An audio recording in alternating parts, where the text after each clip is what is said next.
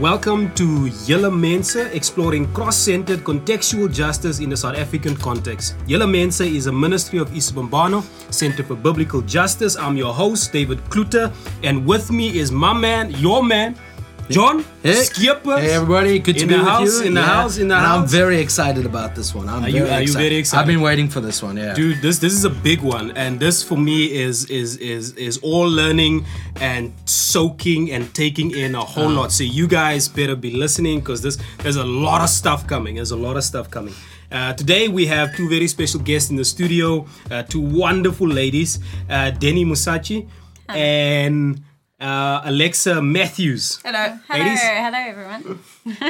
And both of these ladies are from Arise. If you don't know the names, these ladies are from Arise because they're big. They've been traveling South Africa. They've been doing a lot of things. They've been on radio, all kinds of things, because I follow them on social media. Right. So I've been in the know about what's been going on. Welcome to Julle Mense. And today we're going to talk about a very important, a very big subject. And it's a topic of adoption. And especially about transracial adoption. But before we're going to get in there, I have one massive announcement to make.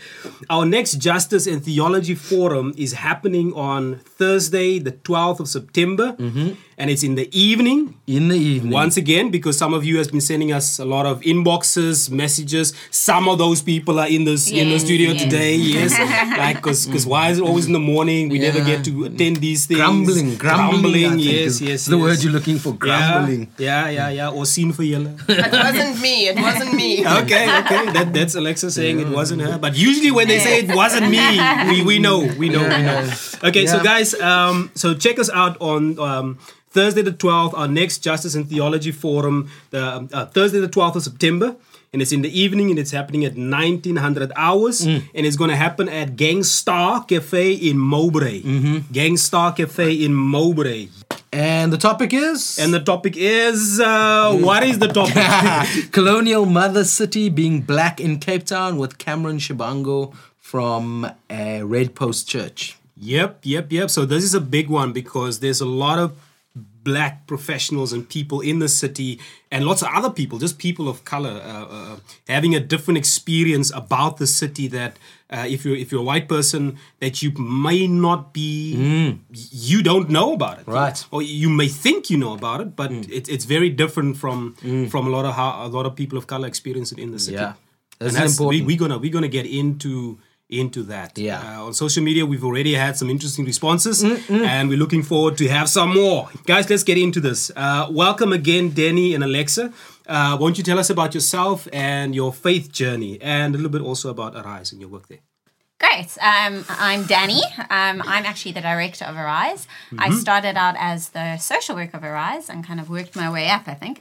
And so I've been trusted with the privilege of being the director of Arise. Brilliant. And so just to tell you a little bit more about Arise, we believe that every child is created by God to be in a thriving family. Amen. And so based on that belief, we work in two spheres. One is that we work with existing families, trying to strengthen them through our various interventions, through group work, and some individual intake, as well as walking a journey with families. This is not an easy fix, but it's really just walking a journey with those families. And on the second sphere is we know that we don't live in an ideal world, and there are children that don't have families. And so we advocate for permanency for our children in this country through adoption. And so we do adoption support and education around how you as parents need to equip yourselves to be the best parents so that your children can thrive.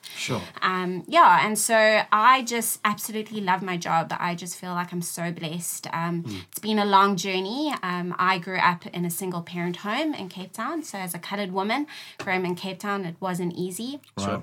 And I struggled with many things in my relationship with my father in particularly. So Christianity was not what I wanted. Right. Sure. Who is this father who supposedly loved me unconditionally when I don't have a father who loves me in my life? So I became a Christian when I was 13 years old, which was the best time to become a Christian. And from there I just had this call of empowering people and for people to really know the hope and love of our Father. Brilliant. And so I feel like the two have have collided so beautifully that I can tell kids who are going through very similar questions in their head, who is God? Who is God the Father? And why does he love me when I'm suffering? Right. And so I have this privilege of sharing the message of Jesus. Wow. Yeah. That's great. beautiful. Alexa? So I am Alexa. I am a little bit about myself. I'm a mom of 2 beautiful boys. I chose to grow my family through adoption. So that's a little bit of a personal thing. But I am also the adoption advocacy manager at Arise and social worker and play therapist. And there's a whole dream that's still busy unfolding in that space. I was someone who chose adoption because I never really had a desire to be pregnant, but I always had a desire to be a mother. Right. And so this felt like this was... And I think God made me this way, to be quite honest, because I clearly remember in my 20s having conversations with friends who said to me that they couldn't imagine parenting a child that they didn't give birth to. And I was like, well, you choose to love. Like, you choose to love people Right, you marry. right, You choose to love your community. Like, if you're going to love, you choose to love. Like, I don't really mind who grew the baby as such. That sounds terribly clumsy. But if I'm going to be a mother, then I choose to love. And you need to choose to love because some days are really hard, regardless of how your children come to you. Amen. Yes. So I think that's pretty much that's the space and the scope of my Arise space. How I landed at Arise is also a total God story because I'm passionate about seeing families thrive, Right. regardless of how they formed or where they live. Whether you're in Bishop's Court or Bishop's Lavis, you should be having the same input and the same intentional input and the same quality of input. And I'm also passionate about adoption, which I have been since I was young. Right. And so I sent a little email off to Arise earlier this year, and God brought these 2 things together, Oh, wow. something I never thought would ever happen. Meantime, Alexa didn't know I was praying from since I met her in 2015 that she would come on board as a team. Really. I see. Wow. And so the team knows that I've been wanting Alexa to come on board, and it's just been Praise God. amazing. All right. Praise God. Thanks, Right. Danny. The Lord answers prayer. Eh? Yeah. So as I'm sitting here blushing a little bit, I grew up in a Christian home. I come from a family where I can honestly say my parents have modeled for me what justice looks like, brilliant. what it looks like to be in spaces in the 90s and 80s. We were going into communities where police were watching people going into communities because white people, black people, and colored people really shouldn't have been sitting around the same fire, literally, Exactly. which is what we were doing. And that's thanks to my mom and dad. And so I've grown up understanding that God is in the spaces. Yeah. And so grew up, but again, just because you're in a car doesn't make you a garage. Nice traditional Christian metaphor. And made a commitment to Jesus on my own when I was 14. Right. It hasn't been a straight, smooth path. I'm a little bit Seldom it of a rebel. is. So some days I was like, God, where are you actually? And but I have never lost sight. I know that with God, life is always makes more sense than without Him, regardless of where I've been in the story. Right. And I think that's, in terms of what God has done, is that He's brought all the themes and threads together in the most beautiful way. Sure. And I'm now landed, I really feel like I've landed with my bum in the butter, to be quite honest. Oh, wow. In the middle of Hedefeld, who knew? Sure. As a white Cape Townian, who knew Hedefeld was where the dream comes true. Yeah. So, Lord Wow, this works is- in mysterious ways. The Lord works in mysterious ways. Yeah. Guys, I'm just thrown by the fact that, you know, and I follow you guys on social media, and I try to read up as much as I can about some of the articles and things that you guys put out. For me, it's just something new, but it's just something that just came at me now, and this holistic work that you guys are doing. Because in our minds, people looking at Arise, we see kids, we often just think adoption. Right. And that's the one thing we think about when you think about Arise. But you guys, there's such a massive holistic space and sphere of areas and things that you guys are involved in. But I wanna focus just quickly with this question. I want us to come back to this whole idea of adoption, because that's something that you guys are involved in. Yes. Can you tell us a little bit more about that specifically, and at the work that you guys involved in about adoption and the process and support of adoption? Yeah, so we're not an adoption agency. We don't do Very the important. process. Okay. So please, if you're looking to adopt and wanting to know the process, we don't do that, but we know wonderful organizations that we have partnered with that we will be able to show you the direction where to go. Our biggest thing is that we want children to thrive, and we want children to have permanency. And it's really important that children have stability in their lives. Sure. And so what we have realized over the years is that there is this need for adoption. Yeah. It's not a great thing to say because we want children to be with their families, but we know that that's not possible for all children. So where adoption is possible, we really advocate that parents need to equip themselves to understand. Right. Love is not enough. Yeah. Despite what the textbooks Yes. from the 80s What? and the 90s said. What? Textbooks that say yes. that, those textbooks are wrong. Look, I'm just telling you, like, my Sheesh. entire pop music history is just being, like, destroyed here. Yes. Sorry. Love is But not The enough. Beatles are funky, but they're not. Ah. They're not a good academic, well evidence-based research process. I'm Sure. Yeah, shocked. so that is from a Rise Yeah. point of view. Love Yeah. is not enough when it comes to adoption. You need to understand how you need to equip yourself as parents. A child has been formed into their mother's womb, and there's a bond there. And so when they are removed from that mother, there's a whole lot of things that are going on in your child's mind. Even when you get your child from a baby, because that's what we've always been asked. Right. Your child is going to grieve, and there is Yes. loss in adoption. It's true. And for you as an adoptive parent, there's also grief Yeah. and loss.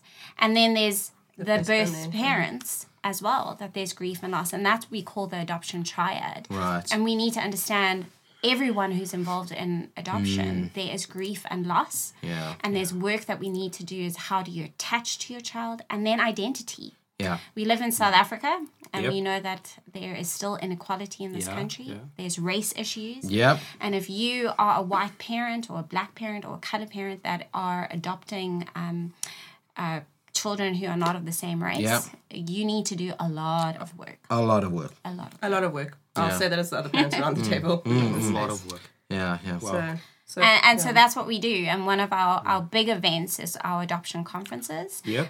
We're having one in Cape Town this year on the 7th of September, and then in Gauteng on the 5th of October.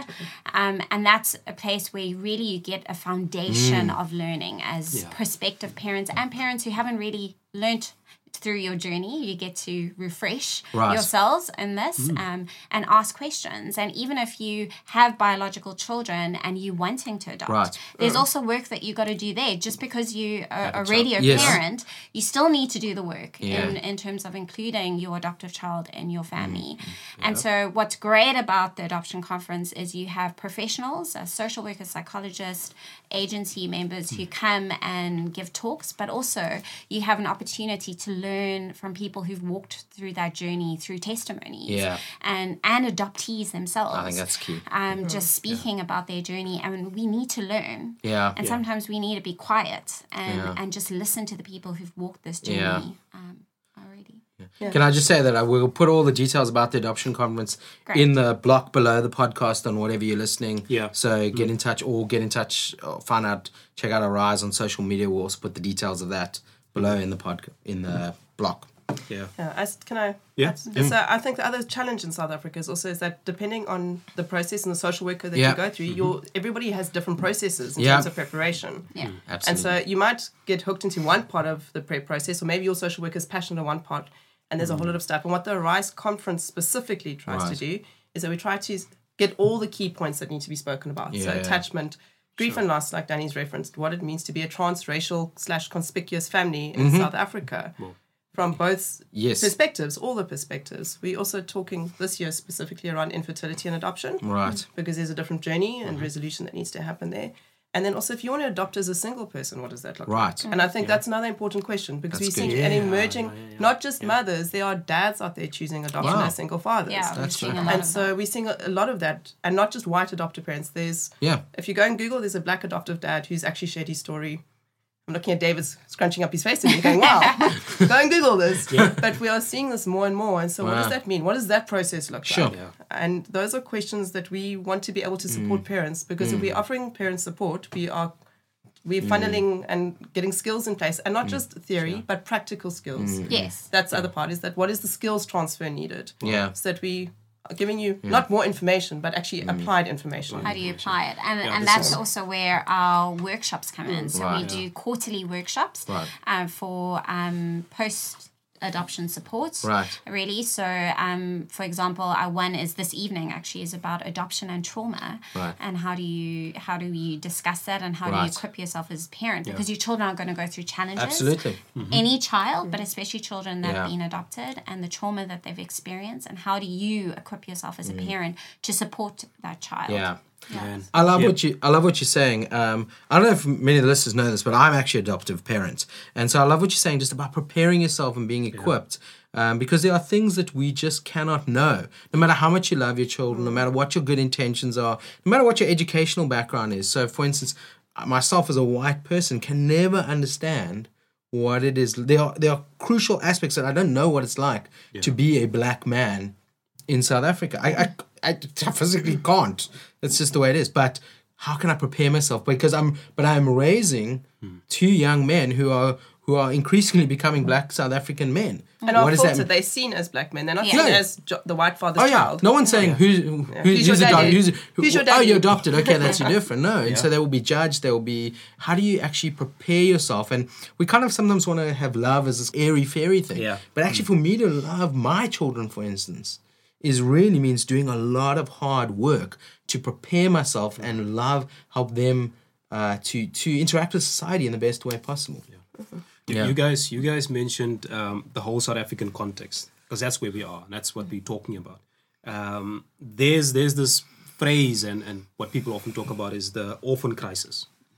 And I say this within quotes, orphan crisis. How accurate is that? And do we have statistics around the number of orphan children and those in institutional care? So after seeing your semi-structured interview, I went and spoke to a friend of mine she's actually our partner in Joburg for our adoption conference this year, Bev Bierkes from Aces Haven, just to confirm. And we're looking at 1.5 million children that would benefit from adoption as an option. Wow. We say that, but one of the things that make it a bit tricky is also that those children would benefit. They are in care. They have no contact with their first or biological family. But we know that there are massive delays and backlogs in our system, in our child protection system. Right. So adoption is also a child protection issue, because keeping children in institutionalized care doesn't benefit the child. We know that children thrive in families. They thrive from needing to be belonging. They thrive from having I think Tilly Madansela said it brilliantly when she said, adoption gives you wings, even if your roots are different from the original roots. Sure, that's nice, yeah. Which is a lovely way of thinking about it. Whereas in an institution, you don't necessarily, you get institutionalized culture, and that's it. And so, yes, transracial adoption has all its complexity that comes with it, but there are wings that you can give into your children's world in that space. And so I think some of the factors that have led to what we're seeing is that we have fractured communities. We referenced the justice issue earlier in South Africa and the race issue. We cannot talk about race and poverty in our country as exclusive concepts. Part of our poverty in this country is race-driven. Yes. Why? Because of our history. Yeah. And it's too easy to say, we're so many years down the line. Why is it still like that? Yeah. I would invite you to take a drive around any of the communities that were forced to be created as a consequence of apartheid, and then ask that question again. So it's not a mistake that most children in care and needing adoption coming from these kind of broken circumstances are black and coloured. It's not a mistake. It didn't just happen. And most people often will say to you, it's because proportionally our race and our and it's not. It's not a demographics breakdown. It isn't. It's where our poverty. When we look at the majority of adoptions in South Africa are either through abandonment or poverty relinquishments where mothers are known. And we need to have those conversations. And that's part of the work that I really believe as adoptive parents and prospective adoptive parents and as a church community we need to be talking about. Because if we're not having those conversations, then what are we doing actually in this space? That's great. Yeah, and we're seeing it in our family center as well. We're seeing the brokenness of families. And that is why Rise is so uniquely positioned. We truly believe in family preservation and strengthening families. Otherwise, our families just continue this broken cycle. And our kids just continue being removed and putting in institutional care. And we know by statistics, there's not enough adoption and permanency for our children. Just last year, only 1,130 adoptions took place. The year before it was 2,000. And it was 2,000. So it's dropping every year now. And so if we're not going to the root of the issue, if we're not going, why are families choosing to relinquish their parent? Why are we not doing enough to keep parents and their mothers with their babies? Why are we not doing that? Because it's easier sometimes to go, oh, it's the cute baby and we can look after that cute baby. But that cute baby grows up. And then they look at a 10-year-old, 12-year-old black colored child and they get judged for who they are based on their race. And I know that being a colored woman. And so we're going, and we find out a lot of the time if adoptive parents are not doing the work, it's this is hard, there's something wrong, we're not attaching to this child. So we pathologize the child. and then the child is seen as the Sure. problem and not as Wow. the parents. And we're hearing scary stories of adoptive parents going, actually, we can't have this child anymore. Well, yep. What- We know This that. is happening. How long down the Like process? we recently learned of a story of a 14-year-old Sure. being put back into institutional care after because how the many years of parents, being with the parents? 7 years. Oh my word! Yes. Yeah, So- we know people. Yeah. I know people personally. And I'm very passionate about this because I started in statutory work, Right. and I've removed children, I've placed children in foster care, I've placed children up for adoption, and to be honest, this is why I love Arise, because we Okay. have not gotten to the root cause of the issue. We are not working with parents and families in our communities that need to be strengthened, and unfortunately, our adoptive parents are not doing the work. Right. So what I it's interesting. I'm hearing you saying as well is that as important as adoption is, it's not our first. It's not the. It's a symptom of a far bigger problem, Yes. and so we need adoptions because actually we need to deal with, in one sense, the victims of broken systems. Yes. But actually, we also need to go back and look at broken systems. Yes. Is that what I'm hearing? Completely. So it's a Yeah. both and story. And I Exactly. think the other part of the thing is that there are adoption has been around forever. Exactly. Like, we're not saying that adoption is this new thing because of apartheid. Certainly So not. please don't mishear us and Yeah. misquote us ever on that. But what we are saying is that there have always been women that have chosen to relinquish Sure. or care for someone, get someone else to care for their children for whatever reason. Right. But where we are looking at it for socioeconomic reasons and justice reasons and trauma reasons. Yes. And we're seeing headlines all the time. Baby was recently found in one of our Cape Town suburbs in a bin. Yeah. There was a baby found floating in Muizenberg Beach, like newborns that are in packets. What is going on that those women are in the position that Yes. they are to make that choice? Yeah. Yes. Doesn't And it's just not happen all by drug accident. related. Like, Yeah. I think that's No, the other thing. I mean, I can tell a story. Actually, at the end of last year, I got a call from a mom who thought we were an adoption agency Okay. and wanted to put their child up for adoption. Right. And she phoned, and I could hear over the phone the baby sucking on her breast. Oh wow. And I said, how old is your baby? And she said, 2 months old. I came from the Eastern Cape, but when I came here, my boyfriend wants nothing to do with Yeah. me. And I have nothing. I have absolutely nothing. I have no place to live.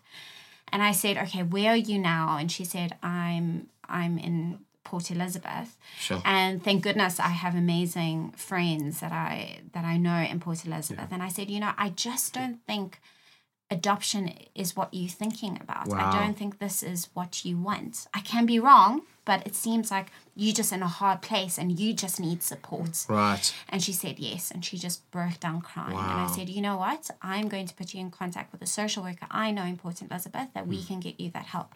Sure. I phoned my friend. She got a family from a church to put up this mom in their little granny flat at the back. And Sure. they supported her with her child until she could go on and be on her own with her baby boy. And that is what we Yes. And that's not a looking once-off at. story. I've got Yes. friends that did the same thing in Cape Town. Sure. Yeah. There was a call put out for a house of safety, a place of safety parents. Right. They met the mom who was in crisis and made a decision. They swapped houses with other friends to get Sure. into a bigger space. And as a consequence, in fact, this mom and baby are some of my neighbors now. Yeah. So when I go running, I see them. Right. As a consequence of that, this mom and baby were never separated. They helped this mom get into Right. the career space that she was actually Right. she had trained in rather than Right. working as someone's domestic. Right. And so there's other ways of doing this. Right. It just means a little bit more work. And I think the problem is also we want to badmouth these birth Yes. moms. Yes. Like how terrible they are. Oh, they're on drugs and they don't care. But these are your children's birth mothers. And no woman dreams of having an adoption plan for your children. Yeah. When you're dreaming about your world one day, Right. there's Yeah, no yeah. little girl that grows up thinking one day I want to make an adoption plan for my child. And I'm just thinking, like, even you're saying, like, even if people are on drugs and stuff, people don't just go on drugs. No. Like, there's a big complex, and there's socioeconomic, Yes. there's family breakdown, there's all sorts of things. And we would be remiss to say that the breakdown in our communities, the fact that drugs, for instance, is such a scourge on the Cape Flats, is an accident. It's not to say it's not other places, but that's also social engineering. It's come about by that. So even then, we're seeing that things are not as simple as like, oh shame, here's a cute baby, let's adopt them. Yeah. Like, how do we look at this whole process holistically? Because even as you're talking, and you're saying like how we can keep families together. Because I think what also that does on the other end is that the children that really need adoptions don't get stuck in the system. Yes. That they're actually freed up to get adopted by families who are able to care for them, rather than having this backlog because children who don't need to be in the system end up being in the system. We are 50,000 social workers short in South Africa. Oh, 50. 50,000. 50,000. You didn't hear me wrong. 50,000. So 50K. Wow. Yeah. To quote a kid that I know. Yeah, so just looking at stats, right, That's in terms crazy. of our population in this country, we have about 19 million children in this country. Right. And it doesn't matter in terms of where socioeconomic. And out of that, we have only recently, when I looked online, about 33,000 social workers registered practicing in this country. Wow. So I think it's 57% Yeah. of children don't live with their biological families in South Africa. Sure. 50? 57%. That's more than half our Don't children. live with Yes. their and is that including extended families and So that's what it is. So 57% of our children who don't live with their families are biological families are living with an aunt, Okay. a gran, No, it's extended. extended families or a neighbor. But Okay. the work that we're doing in terms of family preservation, we work with any kind of Yeah, yeah, family. yeah. And we're realizing more and more the stuff that we're talking about adoption is actually happening in our community. been happening for years? So, Yeah. you know, so even though a grandmother is looking after their grandchildren, Yeah. there's still grief and loss for that child Exactly. who has Where's no... my mum? Yeah. Yeah. Where's Where's my my mom? dad? Where's my dad? I've never Yep. seen. Right. And we have children living on the Cape Flats who, you know, see their mother walk past them yes. and don't I've heard even this. say hi. Yeah, I've heard of this. You know, so how do you navigate that as a primary caregiver? Right. Because adoption, so I'm going to say something very controversial as the director of RISE. Adoption, in terms of the term and the way we understanding, is a very white term. Yeah. I think adoption, in terms of coloured and black communities, we do that anyway. Yes. You yes, know, that's when good. I think about my family and I think about the kids that are my cousins, who not really my Oh, cousins. yeah. Oh, you know, yeah. because it's like, this neighbor can't really look after this kid. Can you look after this Yeah. child? Or Even if it's please for a help. season, Even there's if a it's temporary season. foster, informal Yes. fostering. Been happening for hundreds Exactly. of years. So adoption in terms of South Africa looks so different and so Yep. complex. Right. But in terms of that legal process, Yes. more white people do that Yes. process than Yes. black and coloured black. people. Right. Now, I know that many, and over the past like 10 years or so, I had a little birdie chip. That many there's this thing going around and saying that many white and multi ethnic cultural churches are pushing on along the lines of adoption, as if that is the approach. And what I'm hearing you guys are saying is that there's so much more to this in terms of what the church needs to do and how the church needs to get behind this whole process in terms of what on the ground, what on earth are we actually doing as the church? What is our response to what's happening? And I want to get back to this. Let that mull in your head a little bit, because you did bring up the whole white I've thing. got so much to say about that. That's why I'm like, do I say something Yes. now? Because Yes. I have so He's much just- to say he's about just pushed that. pause. Yes. I want you to think about this and Okay. come to that as you answer this one as well. Talk about transracial adoption. Sure. Transracial adoption. The whole idea of transracial adoption has come under scrutiny. A lot of people have different views about what that is all about. And with the church pushing for this, and it's often coming from, as you say, formally it's white families and white individuals and people who usually adopt, and it seems like, where's the black people in this in this whole equation, and what are they doing? And so this transracial adoption, what is it? How do we process that? I think that when it comes to transracial adoption in South Africa, we are asking people to actually do the work of looking at our story in South Africa. Sure. And the other part of the story is people then start unpacking what is transracial, because we don't even know what culture our child was originally. I'm sure you've heard this, John. Yeah. Like, especially when we have no history, no Right. known history for the children that families are choosing Right. to say yes to. So the other part of the story I just want to add here quickly is that in adoption, ethical adoption social workers are not looking for children for families, they're looking for families for children. Right. And that's a critical part of the story as well, because otherwise it becomes a sausage factory of, here's a family, they want children, here's a child, match. Exactly. That's not how it's supposed to work. Supposed to. I'm saying supposed to because we Right. know that things Right. don't always work the way that they are supposed to. Yeah. So, Sadly. There's a lot of supposes there. yeah. It's the most diplomatic way I can say that right now. So I think there are certain dangers inherent in transracial adoption. Yeah. One of these is the whole colorblind, love is enough. Like, this is just my child. Why do I need to raise them differently? Why do I need to ask different questions? I'm going to stick my black child, whose hair looks different, whose skin is different, whose skin is ashy when he rolls in the sand. Right. To the point that I now take cream to school when I pick up my 4-year-old because I know I'm going to get side-eyed in the shop Right. at the end of preschool. Right. Because he is grey, not not beautiful brown anymore. Right. So we have that going on. We have parents who think that the transracial adoption, the only thing that you need to worry about is your child's hair. And so they're not asking questions around where is your child going to school? Who's your child seeing? What people of color are in your child's world? Who is helping your child navigate spaces you can't navigate? Right. So I come from a diverse community. Yeah.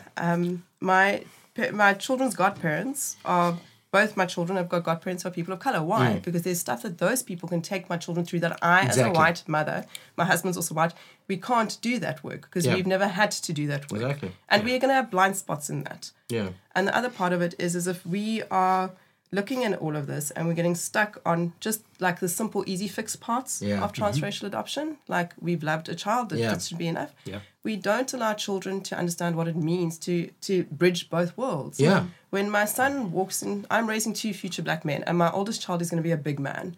I am already looking at like, where do we live? Because on the neighborhood watch, I don't want my kids to be playing soccer in the street and everyone goes, there's hooligans and wearing a hoodie. Let's not forget the hoodies in winter. Yeah. And then My son loves there's hoodies, black hoodie kids in the street when actually that's your neighbor. Yeah. And those are the questions we need to be asking. And I think too often I've seen families or people will tell me a school is diverse. But then I go and look at who's sitting on their parent body, and their parent body is not diverse. Yeah. So adoptive versus non-adoptive children is not diverse. Yes. Like, that's a key thing. Who is on your SGB at school? The figures of authority. Your figures of authority. Yeah. Who are the teachers? I heard a story recently where a 10-year-old asked his dad if he had to be a cleaner when he grew up. Wow. And this 10-year-old is in a diverse space, but he hadn't been... Those are the only people, That was... And That's these it. people are in a diverse space. It's not that they're not in a diverse community, that they've got lots of black and coloured friends. Yeah. But in this kid, he was busy filtering through his world. Yeah. Yeah. My son, who's 4, has heard things said around him. We've had a really painful experience recently where he heard someone say that brown people are lazy and don't do anything, and he doesn't want to have brown skin. He's 4.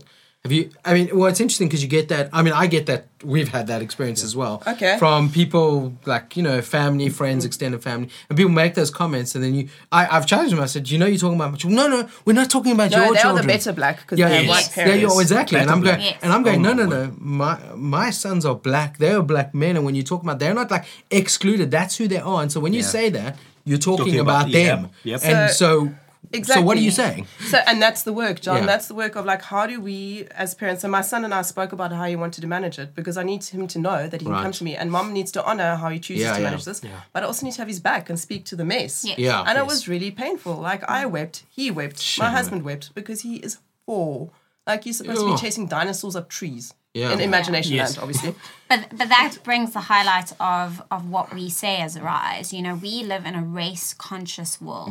And you would be a fool to raise children of a different race to not understand that. Yeah. And it is your responsibility as a parent to take deliberate action and conscious thought about how you're going to raise a child of a different race. Yeah.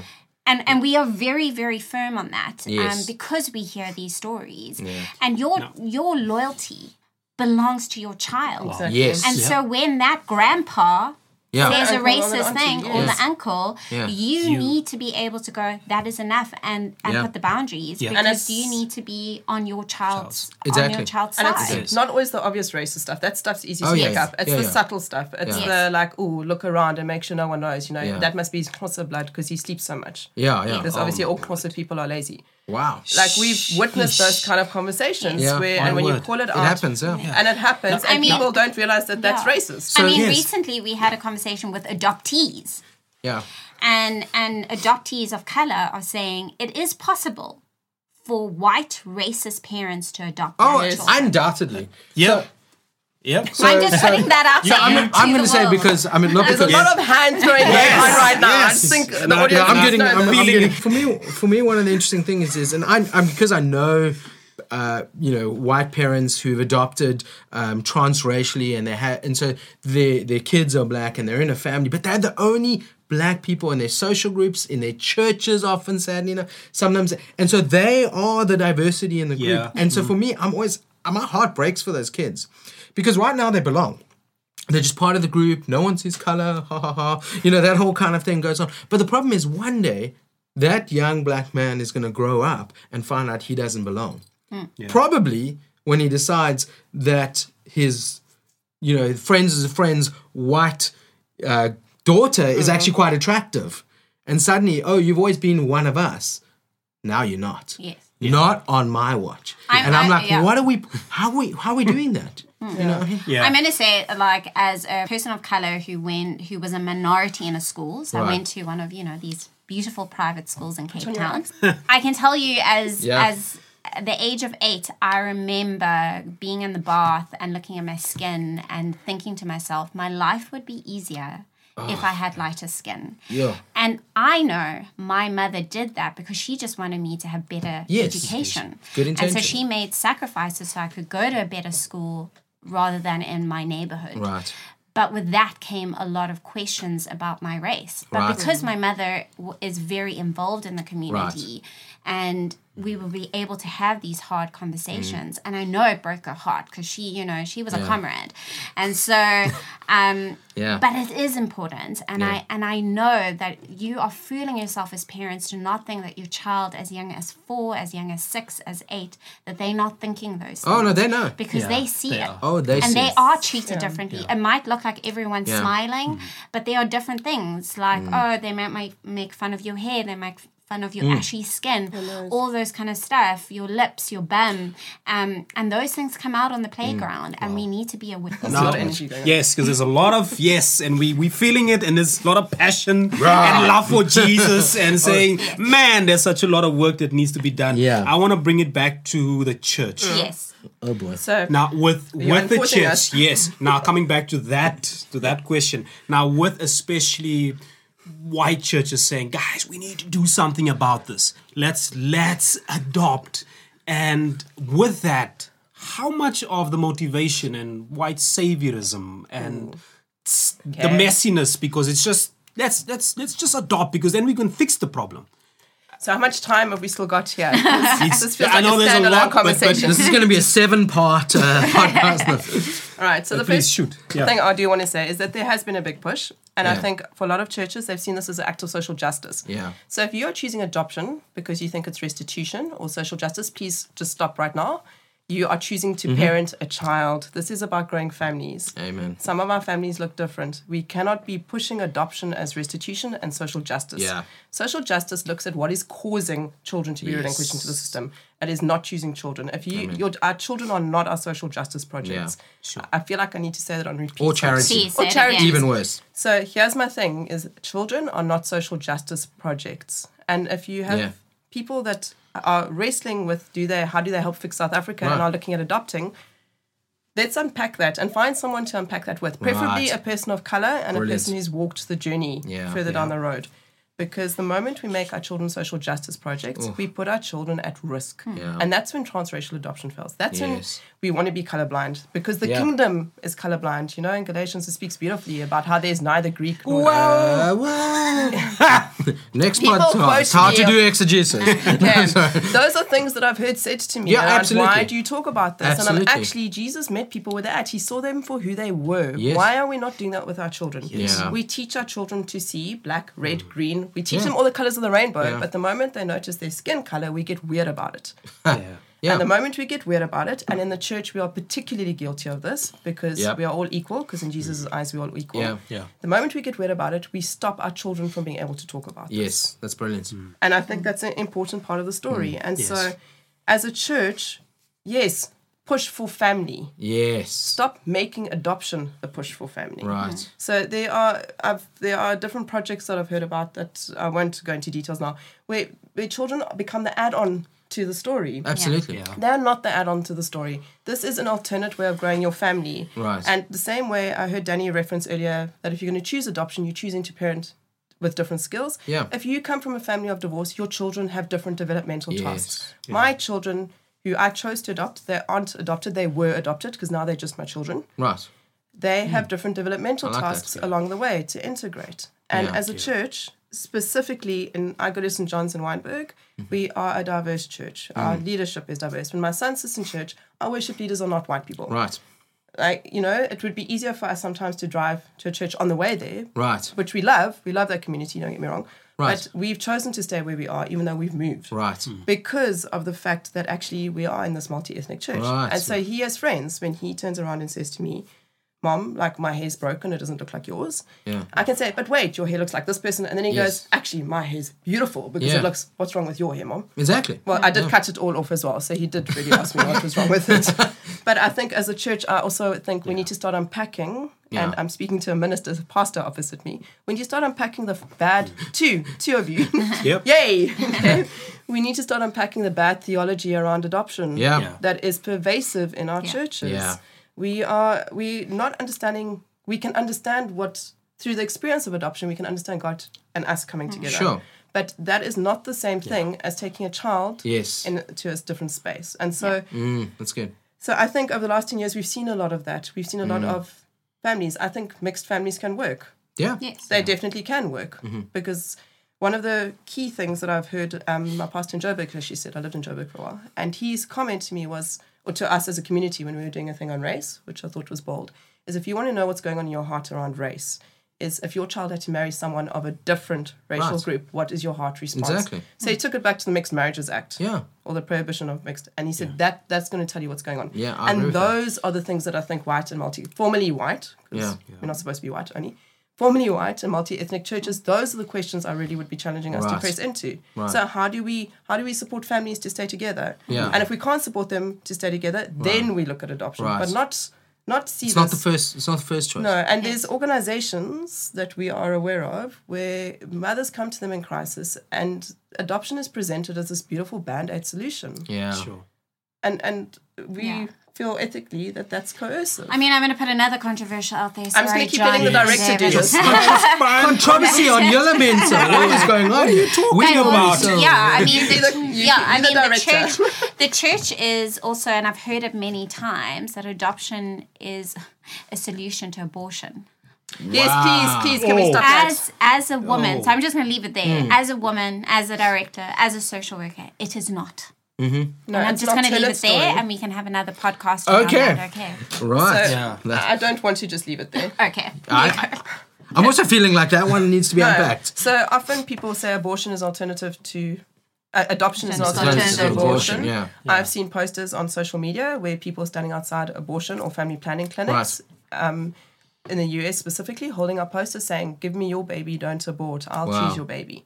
But they'll choose that baby until that baby grows up and maybe has Well, drug that's the thing withdrawal or a whole bunch of you're either totally pro-life or you're not pro-life. Until it's a black man. Or Yes, black a big woman. black man or a Yeah. big black woman, or Yeah. has hair that you're not quite sure because it's Exactly. different to your Yeah. hair, whatever. Yeah. But the reality is the mothers who are considering abortion, we're never going to consider an adoption plan. Right. And if we can please stop doing that, because the other thing it does is what is that saying to my child? Sure. What is that saying to our children Right. whose families chose to adopt them Right. or are in the system? Well, Right. at least your mom didn't abort you. Right. I guarantee that nobody wants that spoken Right, over right. their lives. Yeah. So I'm thinking as a as a black man, my wife and I, we thinking through adopting, and one of the things that makes us keep coming back is this thing of motives. Even as a guy who's woke, a wife who's woke, sometimes I feel she's woker than I am, but you guys don't know because she doesn't post as much as I do. She's doing the work Okay, of she's being gonna woke. get me after this. She's gonna get me after this. But anyway, so we very conscious about South Africa, the context, and about being black in this country and being person of color in this country, and we're thinking about adoption. We've not already started, but we are doing it. The way black people, Danny Yes. mentioned this, the way Yes. black people are doing it. Yeah. And we're looking at families Yes. back in Queenstown, back in Springbok, in the Northern Cape, and we've sort of adopted the families and the kids, and we're Yeah. helping some people there and helping, supporting, and that kind of thing. But when we're thinking about, okay, we want to make it also formal as a person of color who's woke, I feel like I could also get it wrong. Yes. Of course. But You that's can. the journey Because- of parenthood, yes. really. because Life. just also motives for why am I doing this? I know, John, you can also speak to the because you've done it, and as a white person, what process did you? But let them first speak to As a me, like person as a of person of colour. color going to do this. I feel like, Lord, I don't want to make this baby a project. I don't want to show them I'm more woker and I'm out there and I have my woke stripes and I'm. So maybe before you guys say this, I think even some of the motives that have been raised are motives that I would have had myself. I think I've learned and grown. I think the fact that my world is diverse, the fact that there's so much more going on that I've been grappling with justice issues has actually helped me. But I think some of those motives, they sound really good motives, and they're motives that I would have probably said myself. But I've learned and have grown through the journey. So this is not like this is not a kind of like let's bash on everybody. Let's learn together. Let's grow together. Yes. And yeah. So first of all, I want to say that there is a place for adoption, and adoption can work and it can be Yes. successful. And we've seen wonderful families and beautiful families. I mean, we have 2 beautiful families that chose an adoption right here. So it's amazing to see children feel welcomed and loved and know that they have parents because you are the parents. Yeah. And so I think looking at the motives, and especially as people of color, it's going, are you able to listen to all of the stuff that you need to do? The grief Yeah. and loss, the attachment, and can Identity, you do yes. it? Yeah. Identity, Whoa, you yes. know. And I think also, so there are more and more black families actually choosing Yes. the legal formal route. We're Yes. seeing more and more people. I recently spoke to a friend. She was the only white person in the room of her prospective adoption Wow. court. This is in Joburg. So I think that we need to recognize that there's in the informal process or just the quietly part of the normal way of being, actually. And then there is the legal side of the stuff. And if you're questioning your motives about why you're doing this, I think you're doing the work. Yeah. Because adoption is complicated. Yes. Yeah. It's great that you say that because I think there's an assumption sometimes being a white parent to white children is the same as being the parent to black children. And so as a white adoptive parent, like, I'm just wrestling. I mean, there's the normal kid stuff, which I guess is the same. Yes. But then there's all these other issues that you're thinking about adoption. So my question is, like, as a white adoptive parent, we touched on some of this as well. Like, should there be any difference, particularly in the way I raise my black children in a way that I would raise if I had biological children? What are some of the things I want to be thinking about? And like I said, we have touched on some of that. Yeah, so yes and no. So I think, yes, your kids are going to go through normal development issues. So they're going to have a bad day and they're going to say, I hate you and you're not my parent and slam the door when they're 13 or 15, where you want to kind of put them on an island and wait till they turn 17 and get Which back. biological children do. Yes, and biological children. That I think the question that, what we're trying to ask parents is you need to have adoption in your head. Right. So you know your kids, but you also need to go, okay, it's Father's Day coming up. Right. And he's now in a bad mood. Right. Why? Could it be that he's thinking Yes. about his biological Yeah. father? Or maybe he's just had a bad day. Right. So all of those kind of things, that's going to influence your parenting. Yes. And as I said right in the beginning, we live in a race-conscious world, Yeah. and so we need to have deliberate action. Yeah. So you need to look at the places that I'm going. Is it diverse? Am I only hanging out in Constantia on a wine farm where, most people are white and the Right. servers are black, Yes. I mean, as a family of color, we go there and sometimes we walk out because I don't want my children to feel uncomfortable. Wow. We've done Yeah. that many times. And so it's looking at going, what are the spaces? What school are my kids going? Yes. What church are my kids going to? Who are we hanging out on a Friday night with? And those are really important. And to be open and communicating with your child about their story. Yes. Because Yeah. if we keep their story to ourselves, and this has been very controversial in all of our workshops that we've done, because we've had people go, but my son or my daughter's identity is in Christ.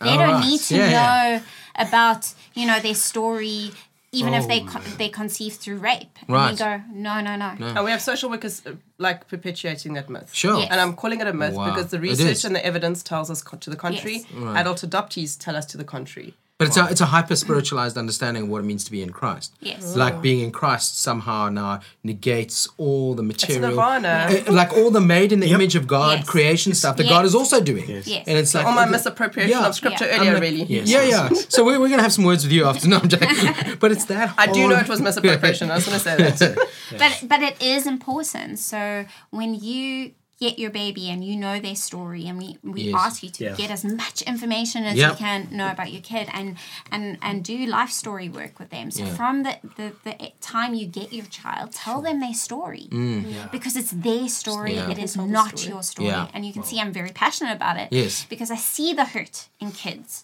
Because you need to remember, as the parent, you are forming trust with your child. And when they find out, actually, mom was, used to visit me and I thought it was my aunt, Right. that is trust that you Yeah. have broken with your child. And you're going to do a lot more damage to your child without telling their story. So in preparation for the adoption and trauma workshop that we're running tonight, one of the questions I asked adoptees was, do you think those things should go together in a sentence? And the general feedback was that the trauma isn't around the adoption. It's around the reasons for being adopted and how my parents coped with it Yes. and how society responds. That is pretty much unanimous consensus Everywhere. we go. A same-race adoptee that I spoke to, so her parents never had to actually tell her, but they did tell her from when she was little, said to me that because my parents were always open about my story, it meant I trusted them and it created belonging in my family. That's so true. And I think so often we think that when we do that, we're going to other, but we don't other. When we're honest and we're open, we create inclusivity. And we're embracing. And we come back to motive. If you are considering adoption and you know that there are certain things that you are not willing to do the work to do, Yes. like disclose that your child was a product of rape, or that your child was found in a bin, or that your child was abandoned, you're not the right parent for that child. And say no. Yeah. Please say no, because you're the custodian of that story. Sure. And your children can find that information out on their own bat when they they are will. 18. Yeah. So as parents, we are the people that are supposed to catch and help and do the ugly work, not just the beautiful work. I'm just thinking like what you're saying just about the hard work of parenting, and we were talking about just about churches as well, where we kind of want to make adoption the silver bullet rather than also just thinking about holistic. And we just have this desire to look for the easy way. Yeah. And I know, like I wouldn't want to have those hard conversations and with my kids, and my kids don't have as much trauma in their background, but like even just talking about the fact that there's this other story is hard for me. Yeah. It's incredibly hard for me, and it starts affecting my idols and my identity and everything. And so I have to work really hard, not just on my kids' story, but on myself. Yeah. And so I think that's where it comes down to is adoption is actually, it's not just, oh, you're doing this lovely thing out there for this sweet little child. It's actually also... Yeah. It works on you. Yes, and I want to say this, and this might I have to say and repeat, is that when your adopted child asks you about their birth parents, it is not a threat to you as a parent. It's hard though. It's hard. hard to believe that. It's difficult, Yeah. yes. But I'm going to say it again, Yeah, I know. right?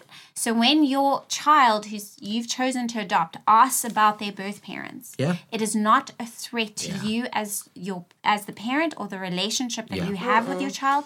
It's just a natural experience that children want to know, where do they come from? Yeah. When I look in the mirror, do I have my dad's nose? Do I have my mom's nose? When I laugh, where does that come from? You need to be open to community. And if you're there and you're thinking about adoption, you're like, I can do that. It might take a bit of work and might be difficult, but I can do it. Then yes, adoption is for you. And there are Right, people who will support you on that Yeah. journey. There are Yes. lots of us who want to support you Yes. that process. And good. Arise, we do that. And next year, we are going to do a series of how to explain and talk to your children about their... In detail. and about their life story, which is really, brilliant. really important. One of the things that I know came up for my grandmother, because my mom had me also when she was very young, and she had to come to Cape Town and from Namaqualand have to come and work here. And one of the things when I started to grow up and asked questions about mom and granny, was when I started talking about my mom, my granny actually took that as a threat. Sure. And she's like, but I'm your mom. Because she was functioning as your mom. She was functioning as my mom. And that you might experience within the black family, in the black community. I've heard stories of guys that I've sort of counsel student at the at university and at the student ministry, guys going for NSFAS, going for financial aid, and having to fill in those forms, and then they ask, but where's your dad? Is he still alive? And then you find out, oh, daddy's still alive, but daddy's not involved. Yeah. Or mom dropped me off by granny and I have to fill in this form, but how do I? And then they go back to that person. If he's still alive, he must support you. It's like, do you know what this means? You asking me to get into you're opening a whole can of worms for me to go back into that world. I don't know this man. He might be alive. He might be earning what X amount, but he has He never might not be earning anything. Yes, and he has never supported me. And then students get excluded because they can't fill in that part of the form. Sure. And there's a whole lot of within the Levels. black community and people are sitting at the bottom grassroots level of thinking about this whole thing and the complexities of that. And one of the questions I want to ask you guys as we bring this to a close is what advice would you give to the church? How can you get alongside ministries like Arise? Yeah, I think there's a couple of things and at different layers. And I think firstly we need to redefine what adoption means. So it's not just white family or family adopting small baby. Yeah. But what does it look like? And I'm saying this as an adoptive parent. What would openness look like in adoption? What would it look like for me to sit with my children's birth families if that's a possibility and support them so that my boys can have a relationship and that we all sit around the table. Right. My kids, as small as they are, know that they have two mothers. So he has a mom who he was born to, and then he has me, and he knows that. And so how do we create the language that is sensitive to that in the church, firstly? Yeah. How do we also teach people that you don't go around asking for the details of where adoptive children come from, so that becomes an adoptive safe place? Yes. Because exactly what you're describing with us NSFAS students, we get as families where you'll stand in Pick and Pay and some random person will say to you, oh, do you know where his mother is? Is she dead? Like, my child has ears, he can hear you, go away. Yeah. Like, I know that you are just curious about my family, but the impact that has on my child is what matters to me more, and your nosiness is not my problem. Yeah. And so as a church, how do we change that? But as a church, and I'm speaking to the wealthier churches here, as a church, how do we partner with churches in Hedefeld, in Khayelitsha, in Springbok? How do we partner with those communities? How do we partner? And what is partnership? And what is because partnership? it's not It's just not charity. money. Yes. It's not money. And, it's not one way. It's about walking a journey, because the church needs to be a role model of what family is. Wow. Yeah. That is my true belief. Yeah, that's great. And so when we start excluding people or trying to put the Band-Aid on the issue, then we're not being a healthy family. Yes. No. We're being a toxic family. Yeah. And so how do we be healthy families within the church, and how do we partner well with the churches on the other side of the railway line, specifically in Cape Town? Right. And that means that we learn from each other. It doesn't mean we go in with answers. It means we go in to listen to each other. We walk alongside each other. It means that we sit and we say, okay, so we are coming because we have resources, but what do we get from you? What do we learn from you in terms of resilience, for example? I have a friend in Manenberg who, when I listen to her stories, I'm like, how does she know to do that stuff? Like, I don't know to do this. Exactly. I don't know how to parent like that in the midst of gang fight. She does, because she does. Yeah. And so how do we learn from each other in those spaces? And I think too often justice is also in South Africa, sadly, especially in the wealthier churches, been around income. Yes. And been around, we have this great idea about what's going to fix your story.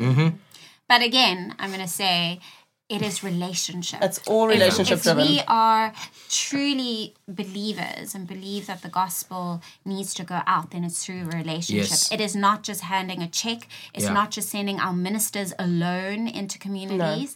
No. It's walking relationships. With people, getting to know who are these people in Hedefeld, who are these people in Mitchell Spain, how do we connect with one another? Because otherwise the inequality, especially in Cape Town, is just going to continue to grow.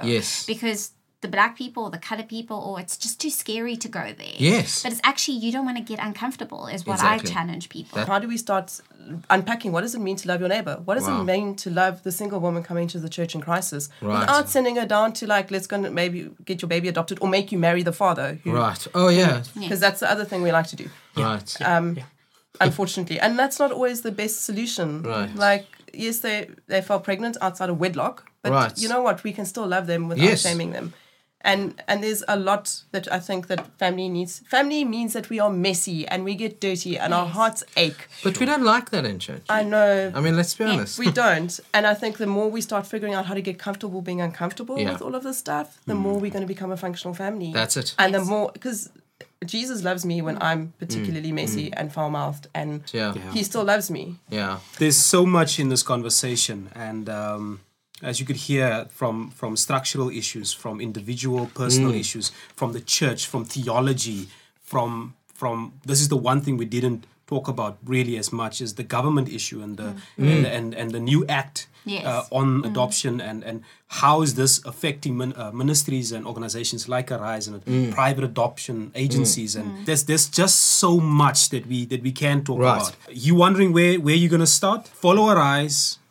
Check them out on social media. Partner with their events and conferences that are coming up. Educate yourself. This is something that definitely my wife and I are going to be doing. We're about to sign out. I want to say thank you to these wonderful two ladies.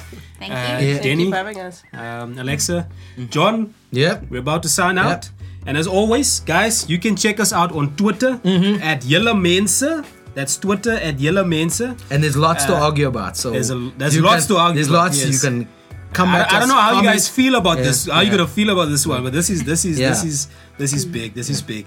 Guys, so don't forget to follow Julle Mense because we're also available on iTunes, SoundCloud, and Spotify. So you can go there, give us your likes, give us your ratings, listen again. And as I always say, if you don't know how to get into the conversations with your friends and family, use us as a way to start that conversation. Share the link, let your family listen, and then you have a road in. So we're signing out. So this audio, guys, was produced by Exilic. You can find them at Exilic Music at www.exilic.co.za. Some guys are doing fantastic work in partnership with Isibumbano. Signing out. See you guys. Right, we got work to do.